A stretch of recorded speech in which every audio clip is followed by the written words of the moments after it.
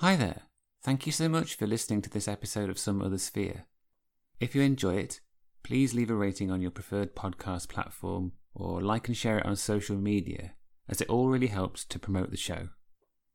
If you'd like to support the upkeep of the podcast as well, you can donate via Ko-fi. Go to kofi.com/someothersphere-podcast to find out more. You can also follow the podcast on Twitter at spherical_pod. Thank you again, and now, on to the episode.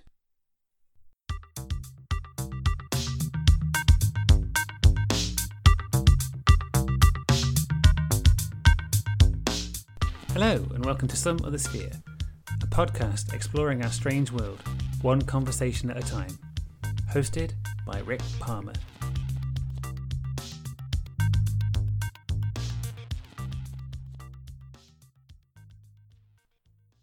Joining me as my guest for this episode is Duncan Barford. Duncan is the creative force behind Occult Experiments in the Home, a project which began as a blog but has expanded beyond that into a number of books and a podcast.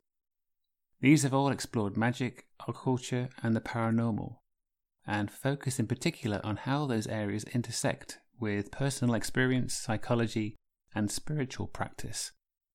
Duncan is also a qualified counsellor and suspended the blog when beginning the training for this, concerned that the conspicuous interest in the occult might prove professionally unhelpful. Having now qualified and worked for several years in various therapeutic contexts, he is able to enjoy discussing openly his deep and lifelong interest in these subjects. In the interview, we begin by talking about how Occult Experiments in the Home got started, which then leads to a wide-ranging discussion about magic, psychology, the nature of being, the value of experience in understanding the paranormal, and much more. Enjoy! Duncan, welcome to the podcast. Thank you, Rick. Thanks for inviting me. How did the Occult Experiments in the Home project get started? Wow. I think, like a lot of things, it was a child of the lockdown and a number of other factors coming together. So I've had an interest in the occult, spirituality, the paranormal, all through my life. And recently I had a change of careers. I used to work in IT, and then I decided to train as a counsellor. And I was blogging about the occult and all this stuff at the time. But when I started training, that kind of stuff doesn't tend to play out very well in that sort of professional arena. So I took everything offline and kind of went dark for a number of years because I didn't think it would serve my professional interests very well. A lot of therapists and counsellors and psychologists, they tend to take quite a dim view of that kind of material. So everything was put on hold. And then the lockdown came along, and I think a lot of us were probably thinking about, what we value in our lives. And I really, really missed writing and thinking about this stuff. So I set up the blog again, and then I rapidly realised that kind of blogs were a bit passé and podcasts were, where people are at these days. So after quite a few false starts, I started the podcast, Occult Experiments in the Home. And what I set out to do with it was to kind of do a kind of brain dump, basically, where I spoke about all of the experiences that I'd had, the personal experiences in the fields of occultism, spirituality, meditation practice, practicing magic, paranormal stuff that I'd run into over the years. I just kind of spewed it all out and reflected as deeply as I could on where I got to with my thinking on it. What sense I have managed to make in the course of my life on all the experiences I'd had. So that's what sparked it all off. Cool. So you talked there about a career change into therapy and psychology. Do you think that your interest in the occult and what you were doing with that inspired that change? Definitely. And I think it inspired my interest in that domain. So when I was growing up, when I was a teenager, I was interested in Gothic literature, horror films, interested in the paranormal as well, ghosts and UFOs, all that sort of stuff. And I went to university and I studied English literature. And there was a course, Melodrama and the Gothic, which of course, I jumped at. And as part of that course, we started to read Freud. And I'd never suspected that there was a connection there with all this dark horror, occult stuff, and psychoanalysis. Of course, psychoanalysis takes a different view of the world, but it has this concept of the unconscious, of course, and the unconscious is where all our dark and weird stuff is. And I can't remember who it was, but somebody said once that the Gothic never really went away. I mean, we think of Dracula as the last great Gothic novel, but the Gothic never really went away in a sense. It kind of turned into psychoanalysis. I mean, 1897, when Dracula gets published, Freud is in Vienna and he's starting to listen to his patients telling him their dreams and their innermost dark fantasies. And psychoanalysis, I think, is kind of the heir to the Gothic. So I was hooked on Freud from that point onwards, and that was my gateway into modern day counselling and psychotherapy, which of course all started with Freud, although of course it's changed enormously over the years. Freud and Carl Jung are the two big names in psychoanalysis. As a layperson, I'm curious, why is that? Or what was happening at that time that meant that they were able to sort of almost birth this new field of science?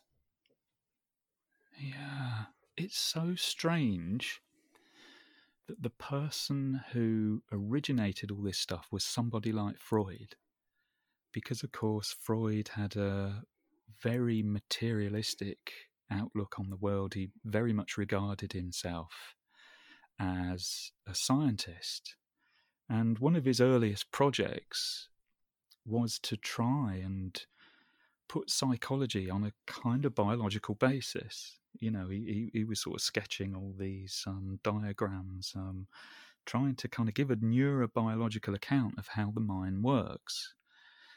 And of course he couldn't do it. And of course it failed. And what he had to do instead was posit hypothetical entities. He hadn't got the biology to back up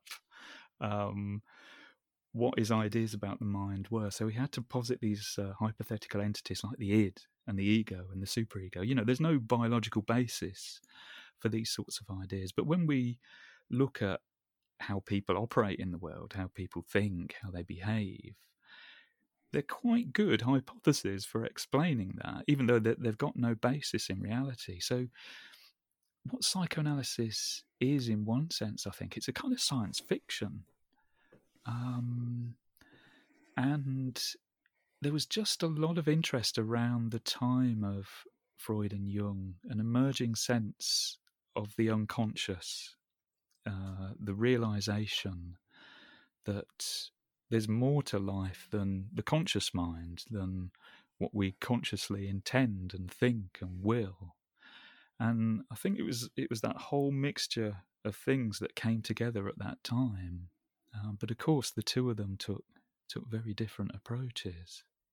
I remember listening to an early episode of your podcast where you talk about something that Freud wrote about melancholy and mourning, and how one of those is exhibited sort of externally, and another one is exhibited internally, and that sort of dualism seems to be something that runs through pretty much everything, like, the occult and psychology. And I guess a question I've thought would be good for this episode is, when does psychology become parapsychology? What is it that shifts it into the realms of occult beings, and what might be more sort of understood as the paranormal? Yeah, good question.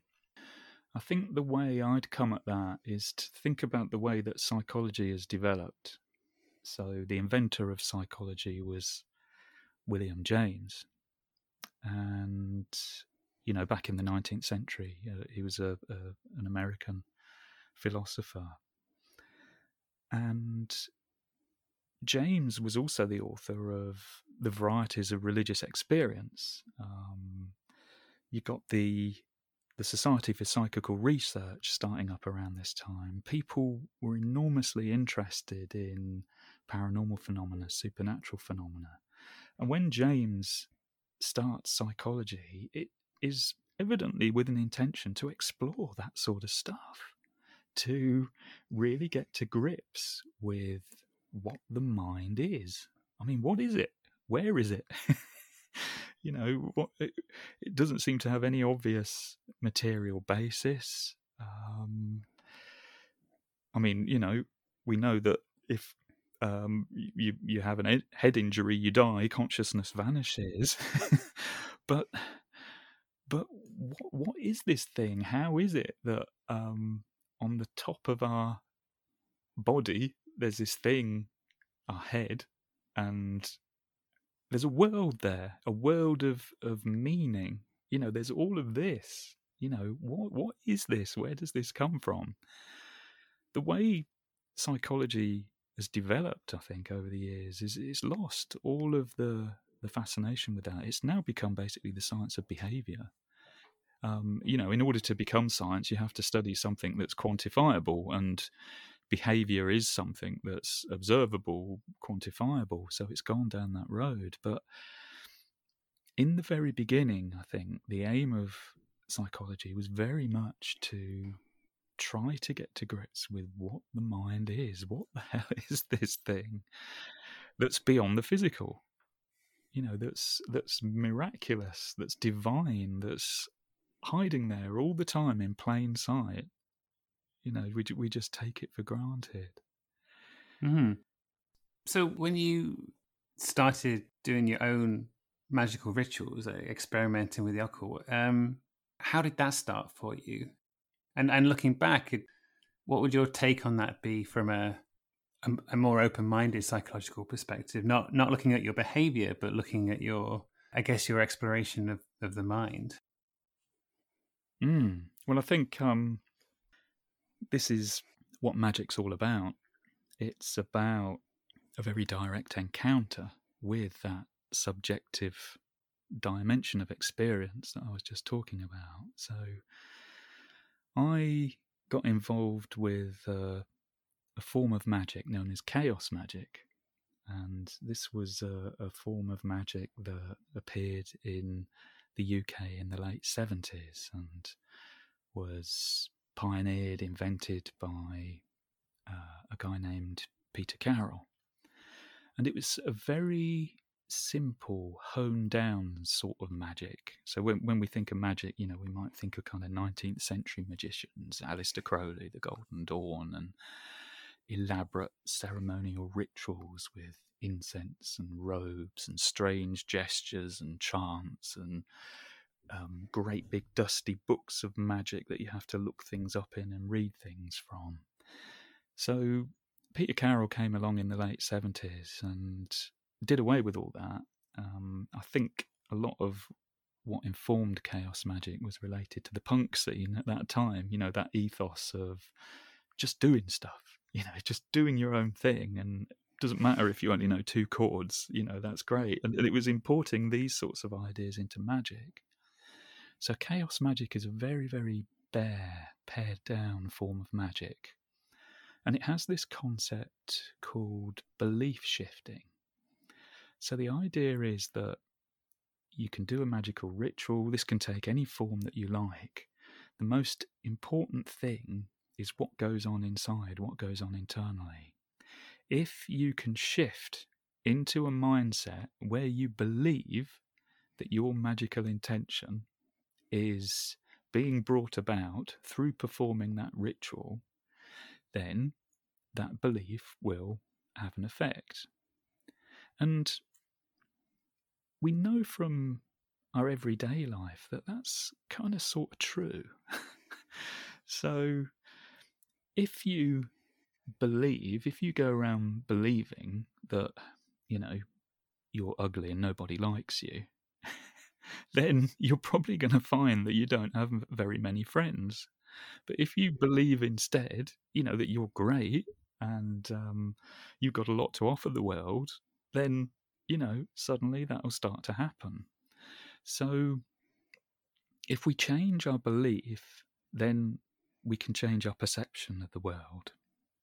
And if we change our perception, then reality shifts.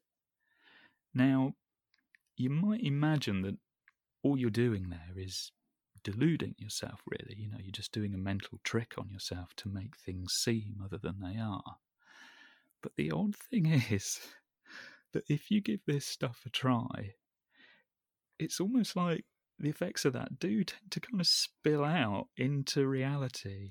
And I think the main thing I learned from practicing chaos magic, and also from practicing meditation, in fact, is that what we call reality is something that's actually quite malleable and sort of flexible in a way. I mean, obviously, you can't do a magical ritual and expect thunderbolts to come out of your fingertips or anything like that. That can't happen.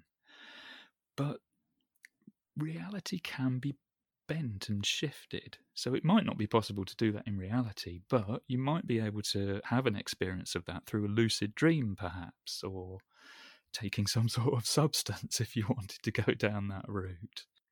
So chaos magic was really what brought home to me how psychology and magic can be brought together.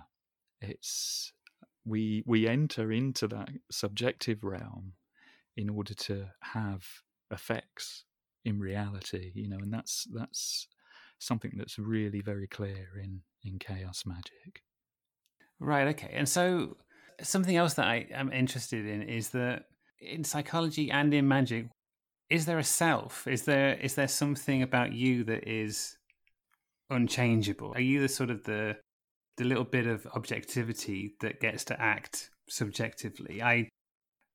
That's something that I've always been fascinated by. But you mentioned chaos magic, which seems very much about sort of intention and ritual, but you also mentioned meditation, which seems to be perhaps the quieting of the self.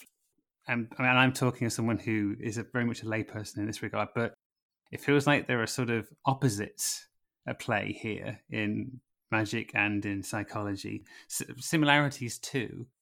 But from your perspective, what is it that I guess psychology and magic share? I'm sure you've already mentioned something along those lines, but I guess I'm trying to just kind of get more clarification on that.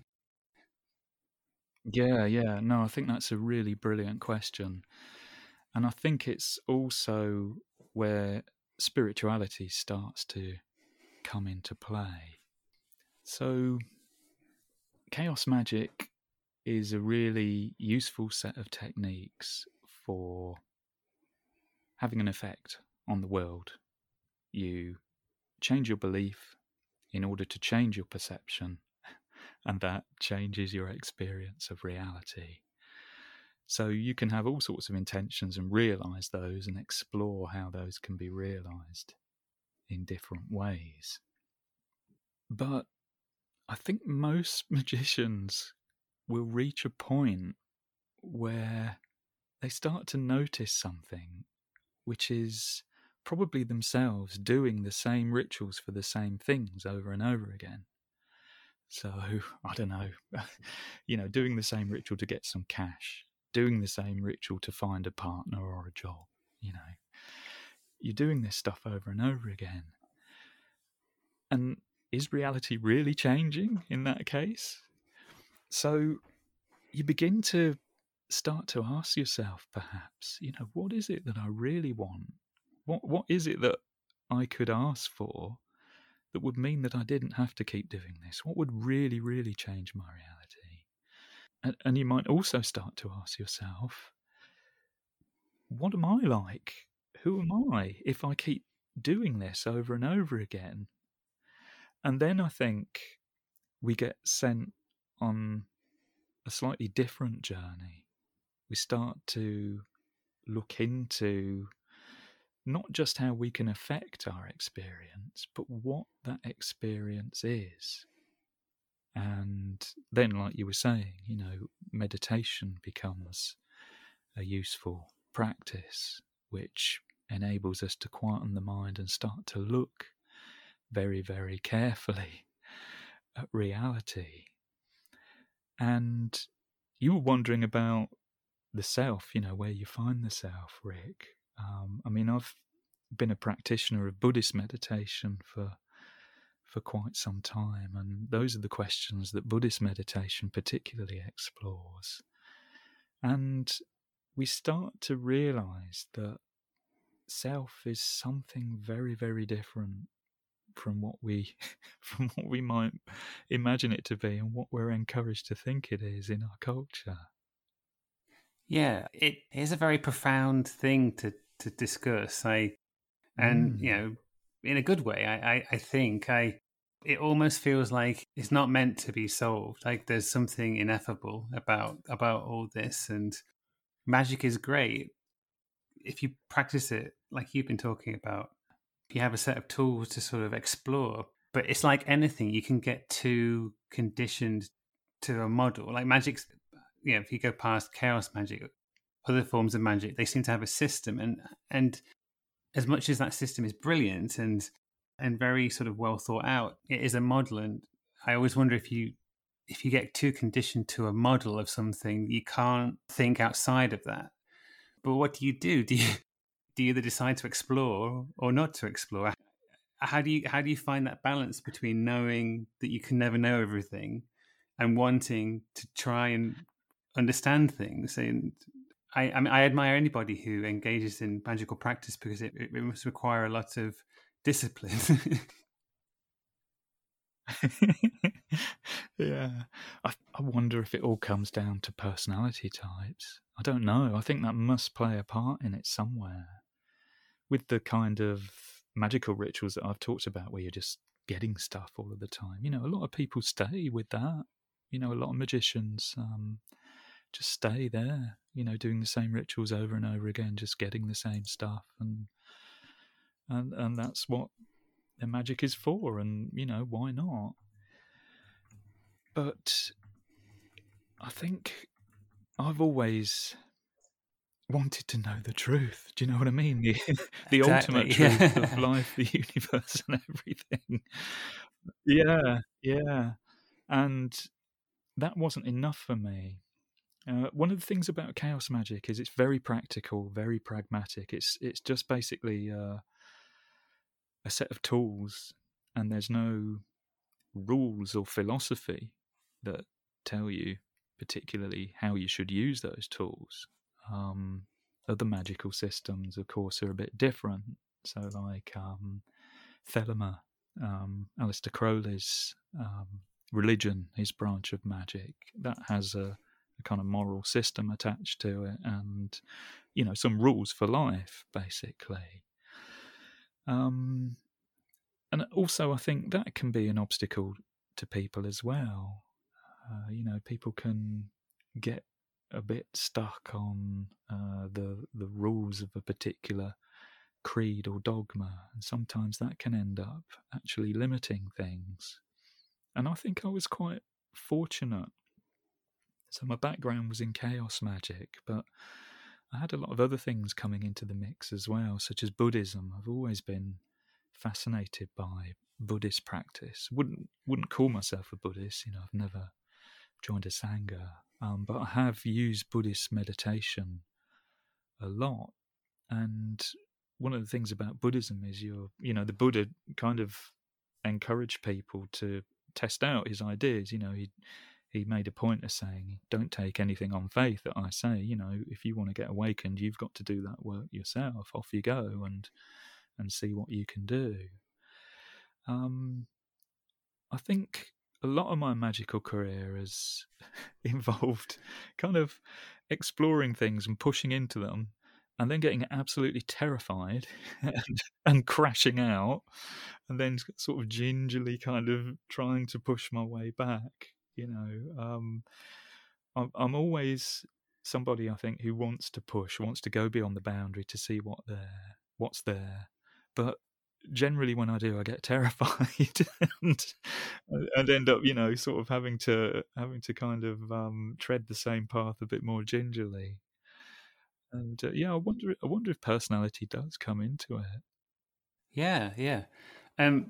Prior to this interview, we were communicating by email, and you sent me a copy of a book you co-wrote called The Blood of the Saints, and in that you mention a part of that where you're communicating with your holy guardian angel. And I know that you've written a book about the Abramelin ritual, which relates to that. Can you just talk a little bit about that and what made you want to do that, go through that ritual and meet that being, I guess?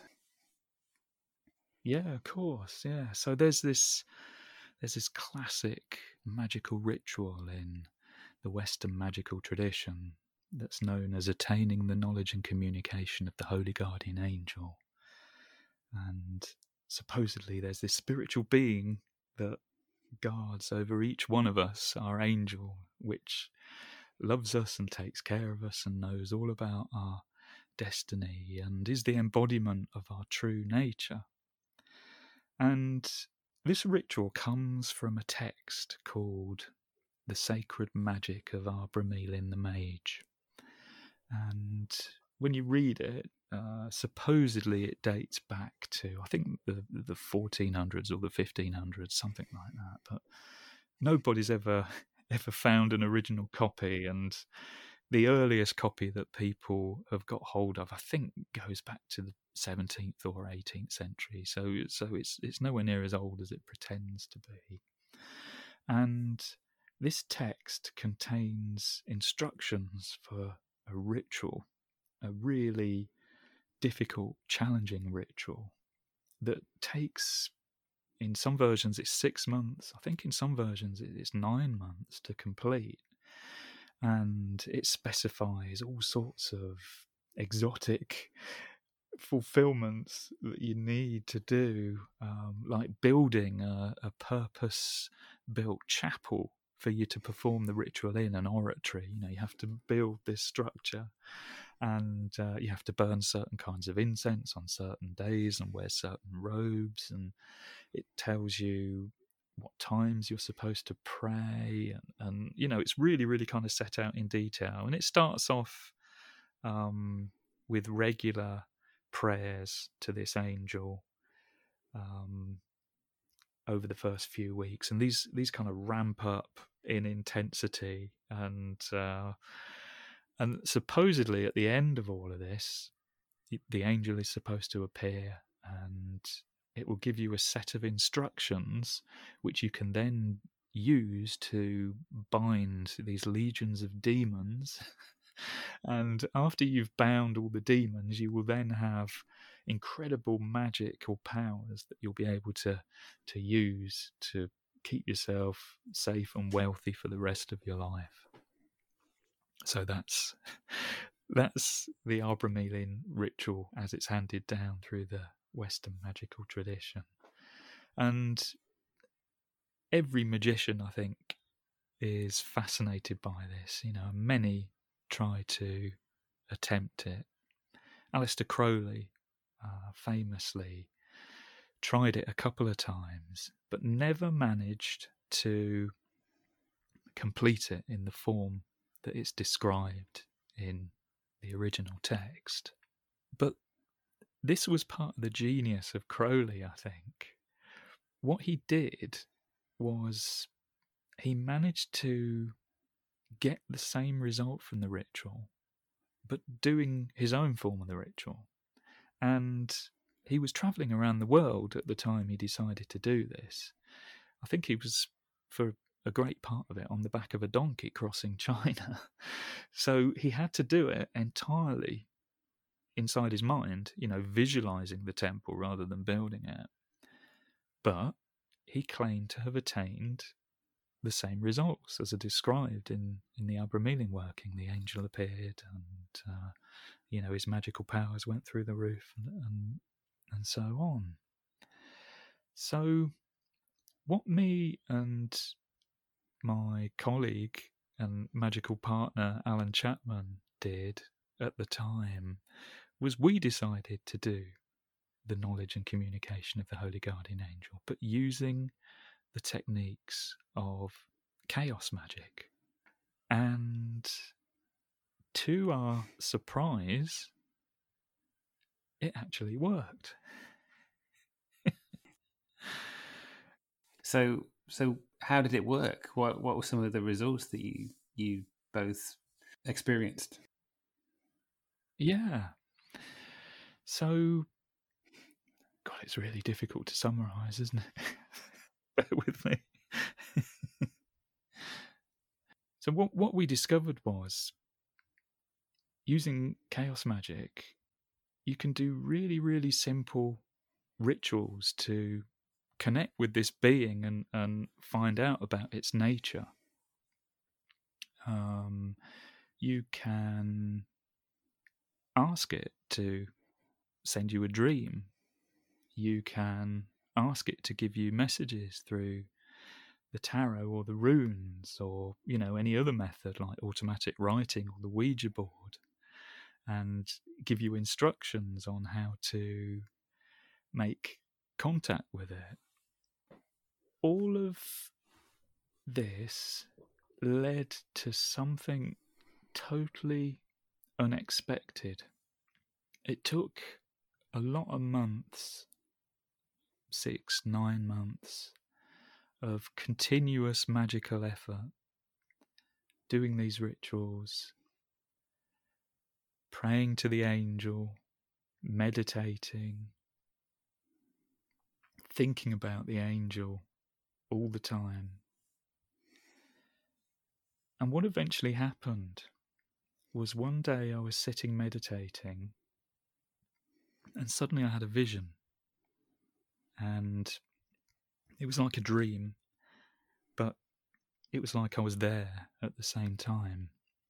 And I was in a really hot, sunny country, and the buildings were made out of white stone, and there was brilliant sunlight. But inside the buildings it was dark, really cool shade inside the buildings. And I was there to interview Ultimate Truth. I was a journalist, and I was about to step into one of these buildings and interview Ultimate Truth and find out what the secret was of the universe. So in this vision, I stepped into this room to meet this person, I assumed. And when I got in there, suddenly I realised that there was no difference between Ultimate Truth and me. And it sounds, when you put it into words, quite corny, like some sort of psychedelic trip or something. But suddenly I realised that was everything I'd been aiming for all along, and it suddenly manifested in a completely unexpected way. Suddenly there was something in my mind that was beyond the mind. It wasn't a thought, it wasn't a feeling, it wasn't an idea, it wasn't a sensation, it wasn't anything. It wasn't anything at all. And yet somehow I was aware of it. It's totally impossible. totally impossible. And yet, this thing, whatever it was intelligent, seemed alive, was perfect, was overflowing with goodness that it was kind of pumping out into the world. And I realised that was it. This was what I'd been looking for all along. This was the thing that was ultimately satisfying, ultimately good. I realised in that moment as well that this is obviously what people down the ages have been calling God. Although I was an atheist at the time, it was sort of quite horrific to me, actually, to be confronted with that, because it wasn't what I was expecting at all. But there it was. It was what I'd been looking for all along. It was what couldn't fail to satisfy every need that I had, every need that anybody could ever have. And yet it had nothing to do with me. It was something from completely beyond the mind, something completely beyond the world, but somehow, impossibly, there it was. I was aware of it. So the relationship you had with it did feel like a separate being. It's so strange. Yes, it did and it didn't. So I think that vision where I was about to step into a building and interview somebody, I think that was probably the very last moment where there was a sense of it being somebody or a being or something. And then that kind of collapsed, and I realised that what the angel is something beyond being completely, something beyond the world, something that is beyond creation. It's not a part of creation. It's beyond it. It's very, very. I mean, this of course is a full-blown mystical experience. It's impossible to put into words. And I'd got to this point by doing just lots of silly ass chaos magic. Having a full-blown religious, spiritual awakening, just from doing silly rituals and messing around with runes and tarot cards and Ouija boards and so on. Wow. So, I mean, earlier on we were talking about the concept of self. In doing this, did you find that your sense of being, your sense of individuality, the sort of the sense of your materiality, I guess, lessened? Yes, yeah, I think so. I think it took a blow that it could never recover from after that. I mean, one way I'd attempt to describe it is there was that sense of a nothingness, an absolute nothingness, and yet I was aware of it. So if we think about what consciousness is, what is consciousness? Well, consciousness is that which enables us to perceive qualities of things, maybe. So because we're conscious, we can be aware of redness and warmth and coldness and light and dark. That's what consciousness enables us to do. But what qualities does consciousness itself have? I mean, all those things I've mentioned are things that arise within consciousness. But consciousness itself doesn't have any of those, doesn't have any qualities at all.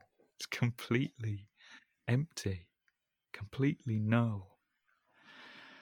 And when you think about it, what that might mean is what distinguishes my consciousness from your consciousness is whatever we happen to be aware of at the moment. I'm aware of a different set of things from what you are. But consciousness itself, if it has no qualities, then there's no difference between my consciousness and your consciousness, or anybody's consciousness. It's actually the same. It's actually the same consciousness. There's just one, that's just one. Although really it isn't anything. It's nothing. I don't know if that makes any sense at all. No, it does. The more I read about this kind of stuff across different sorts of areas of esoteric writing and the paranormal and the occult, there's the interconnectedness of things. I like the idea that perhaps existence, the universe, is something experiencing itself. In the book you gave me a copy of, you talk about that early on, is about the value of experiencing things. Like, experience is important, and I keep coming back to that, I guess, sometimes, is that perhaps the meaning of life is experience, and that experience is what the universe is there for. Is for this vast cosmic divine thing that's existed forever, has always existed, to experience itself, perhaps. But I don't know. I need to read way more to better kind of elucidate that opinion, I think. Yeah, yeah. I mean, my reaction to that is, in a sense, how could it not be? How could it not be? I mean, there's this secular, rationalist, materialist idea that somehow we're all separate beings living in a meaningless universe. But that's absurd, because as soon as we talk about meaninglessness, we're putting meaning on it. A meaningless universe is not something a human being could ever experience. Our lives are intrinsically meaningful. That's just what human experience is. There's no way around that. And what you're talking about there, Rick, the idea that we're all here to facilitate the divine experiencing itself. I mean, how can that not be the case, in a sense? The thing that brings home, I think, is everything that we do is important. There's something going on here. There's a process. The entire universe is a process, and we're all playing a part in that. We're all playing a part in that evolution, constant shifting and changing and growth that we see all around us. I think every thought that we have, every little stupid thing that we think, it's playing its part in reality. I mean, how can it not be? Yeah, I completely agree. Something else I've come to learn is that you can pick apart the sort of materialism with a pretty straightforward thought experiments about the nature of things. And I was talking to a friend recently, just generally about a robin. Like, I really like robins. They're a cool bird. But is a robin because that's what we call it? But to the robin, is a robin a robin? And if you, through that, like, you kind of break through, like, the absurdity of existence. Like, everything is just sort of names that we give to things, and and that's part of, I guess, of finding meaning in things and understanding. If we have a narrative of something, it allows us to better understand the world around us. But it's these kind of conversations that I think I really enjoy having, and I guess that's probably why I like the paranormal and these sorts of subjects so much. Is that it, like you were talking about, like, maybe through time, that's why these things have persisted, is because they allow these sorts of conversations. Yeah. What you describe in there with the robin, I mean, that sounds to me like a contemplative practice. Thinking about the robin in that way, it opens up dimensions of experience that you wouldn't actually go into. But those sorts of practices, those sorts of lines of thinking, they have a visceral effect. They can alter your experience, just by thinking.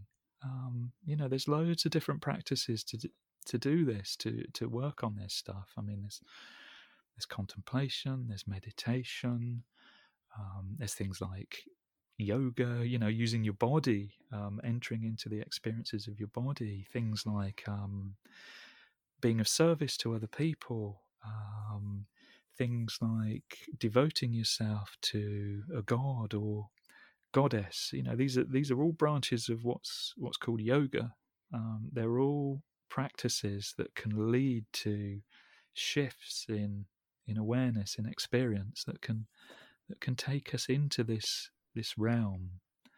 There's a real difference between talking about this stuff and thinking about it in the everyday sense that we think about things, and knowing things, like that idea that we're all expressions of the divine expressing itself. We can sort of know that, we can sort of put that into words, but I think the important thing is being able to take ourselves into places where we experience that directly, and that can be done. It can be done. Like I said, when I stumbled into that experience of the Holy Guardian Angel, it's completely unexpected. It was something totally beyond what I ever imagined could be possible. And yet just by doing, consistent, dedicated, directed practice, you can arrive at that. And that's one of the things I've always tried to get over in my work. If I've had these experiences, then anybody can. And it usually doesn't take as long as you might think in order to arrive at experiences of awakening. Yeah. Do you think that people can subconsciously set themselves up for this sort of experience? I'm thinking of encounters with cryptids or seeing UFOs.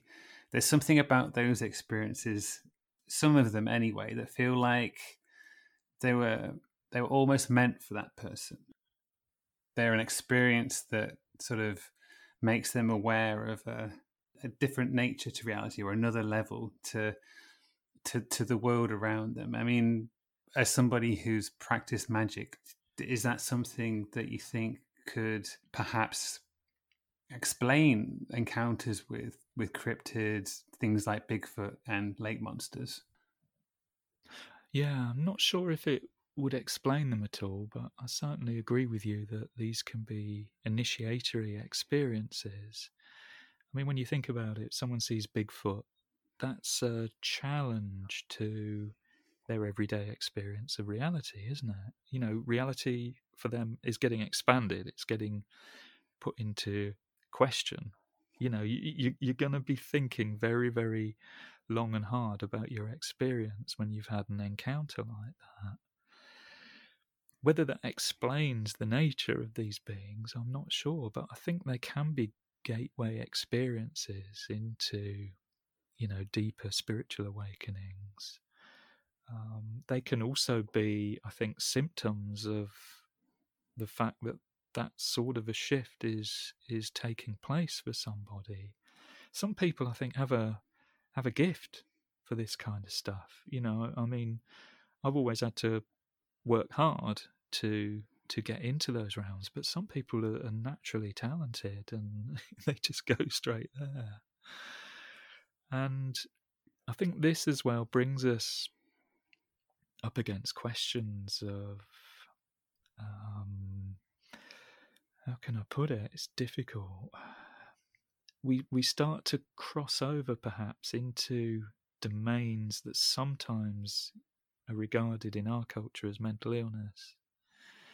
Sometimes I think people who've had traumatic experiences in their lives, accidents or terrible childhoods, sometimes they seem to be more open to paranormal experiences and also to spiritual experiences as well. It's what we call madness can sometimes look very much like spiritual awakening, and I think here we're very much at the cutting edge of what's going on in psychology at the moment. what is madness? I mean, we were talking earlier about how it seems unlikely that anything a human being does can be meaningless. You know, surely when people are going into states of psychosis and they're coming out, you know, they're having hallucinations and delusions and so on, you know, is it completely random? Is it completely meaningless? You know, I don't think so. Madness, psychosis, you know, from some angles it looks a lot like some kind of process where somebody's trying to rebirth themselves, trying to come up with a new way of being in the world that solves whatever problems they were having before. You know, the line between spiritual transformation and mental illness can be very, very fine, I think. Yeah, absolutely. Yeah, that's a really good point. I think as well with, especially with something like Bigfoot, I mean, most of the time those encounters happen in forest and wooded areas, and I'm always intrigued by the idea that what's happening there is that you're connecting with another consciousness, like a plant consciousness, maybe something that wants to interact with you, and perhaps it creates an avatar, like it has a general idea of what you look like, so it creates something to interact with you. Maybe not something that literally exists, but on a mental level, it can create it. And I suppose, I mean, are plants more magical than humans? So, I mean, do they? Again, this opens up so many questions. Is like, if plants have consciousness, are they inherently magical? Do they don't have to go through the rituals that we do? I just this stuff is why I love it so much, is because it's so weird but so interesting. Yeah, it raises the question of what a being is. And I'm thinking about retreats that I've been on, deep meditation retreats, where we were explicitly exploring these kinds of areas. And often there would be visions of creatures, of beings popping up. And they seemed 100% real, and they seemed intelligent, and they would sometimes give messages. And what is a being other than how it presents itself to us? I mean, I suppose what I'm saying there is, when we're in the presence of a person, you know, how do we know that that's a person? Well, all we've got to go on is, you know, what we see, what we hear, what we smell, you know. At the end of the day, that's it. It's just the phenomena, isn't it? So why would we assume that if we're meditating and a vision of some sort of creature pops up, that that's not a being? Yeah, it's just, I find it reassuring to not see humans as above everything else. And it's just a opinion, but I think consciousness is in everything, and I find that so reassuring. And it helps it helps make more sense of things to me. Like it takes pressure off me to understand things. I feel more connected to stuff. So other things can sort of take some of the weight of understanding existence, if you know what I mean. It's Yeah. I mean, to be honest, I suspect that there'll never be any evidence for Bigfoot. There'll never be any evidence for UFOs or grey aliens. But that, for me, doesn't mean that they don't exist in some meaningful sense, that they're not beings, because of course, you know, people keep seeing them, people keep having experiences of them. You know, I don't think there will ever be any material evidence for these things, but lots of things that don't exist are really important. You know, I mean, like money, for instance. There's no such thing as money. All we have are representations of it. There is literally no thing called money, is there? There's numbers in your bank account, or there's notes that represent money, but money is nowhere to be found. And yet look at the impact that believing in the existence of money has upon the world. Exactly. Yeah. That's a great point. Well, Duncan, this has been a really fun and interesting chat. Thank you so much for being a guest on the podcast. You're very welcome. Thanks for having me. If people want to find out more about your Occult Experiments in the Home project, how best do they do that? Probably my website, oeith.co.uk, OEITH, Occult Experiments in the Home. And the podcast itself has come to an end now. Like I said, it was always a kind of brain dump of my experiences, and I got to the end. I've basically talked about all the kind of weird and bizarre experiences I've ever had. So they're all still available, though. So, hopefully folks might like to pick through the titles and see if there's anything there that they might enjoy listening to. But there's all sorts: demons, angels, Ouija boards, absolutely everything. And I'm going to go on and develop some new podcasts, which will take a slightly different angle, but there'll be details about those on the website too, in case anybody's interested. Brilliant. Well, I thoroughly enjoyed listening to your Occult Experiments in the Home podcast, and I look forward to the new projects you've got coming up.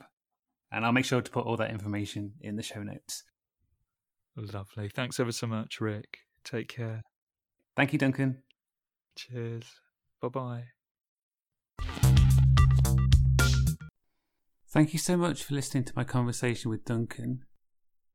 As mentioned, the Occult Experiments in the Home podcast has finished, but he is now involved in 2 new shows: a solo project called Hierophany, which explores the symbology of the Western esoteric tradition, and Warp FM, a collaborative work with his friend Alan Chapman, where they look at issues and problems in contemporary occultism and try to offer solutions from their own experiences. All of Duncan's output is well worth a listen if you enjoyed this episode. Please also consider rating this episode wherever you listen and sharing it on social media, as it really helps the podcast to grow and find new listeners. You can follow Some Other Sphere on Twitter @spherical_pod and subscribe on most of the well-known podcast platforms. You can also support the podcast with a donation via Ko-fi.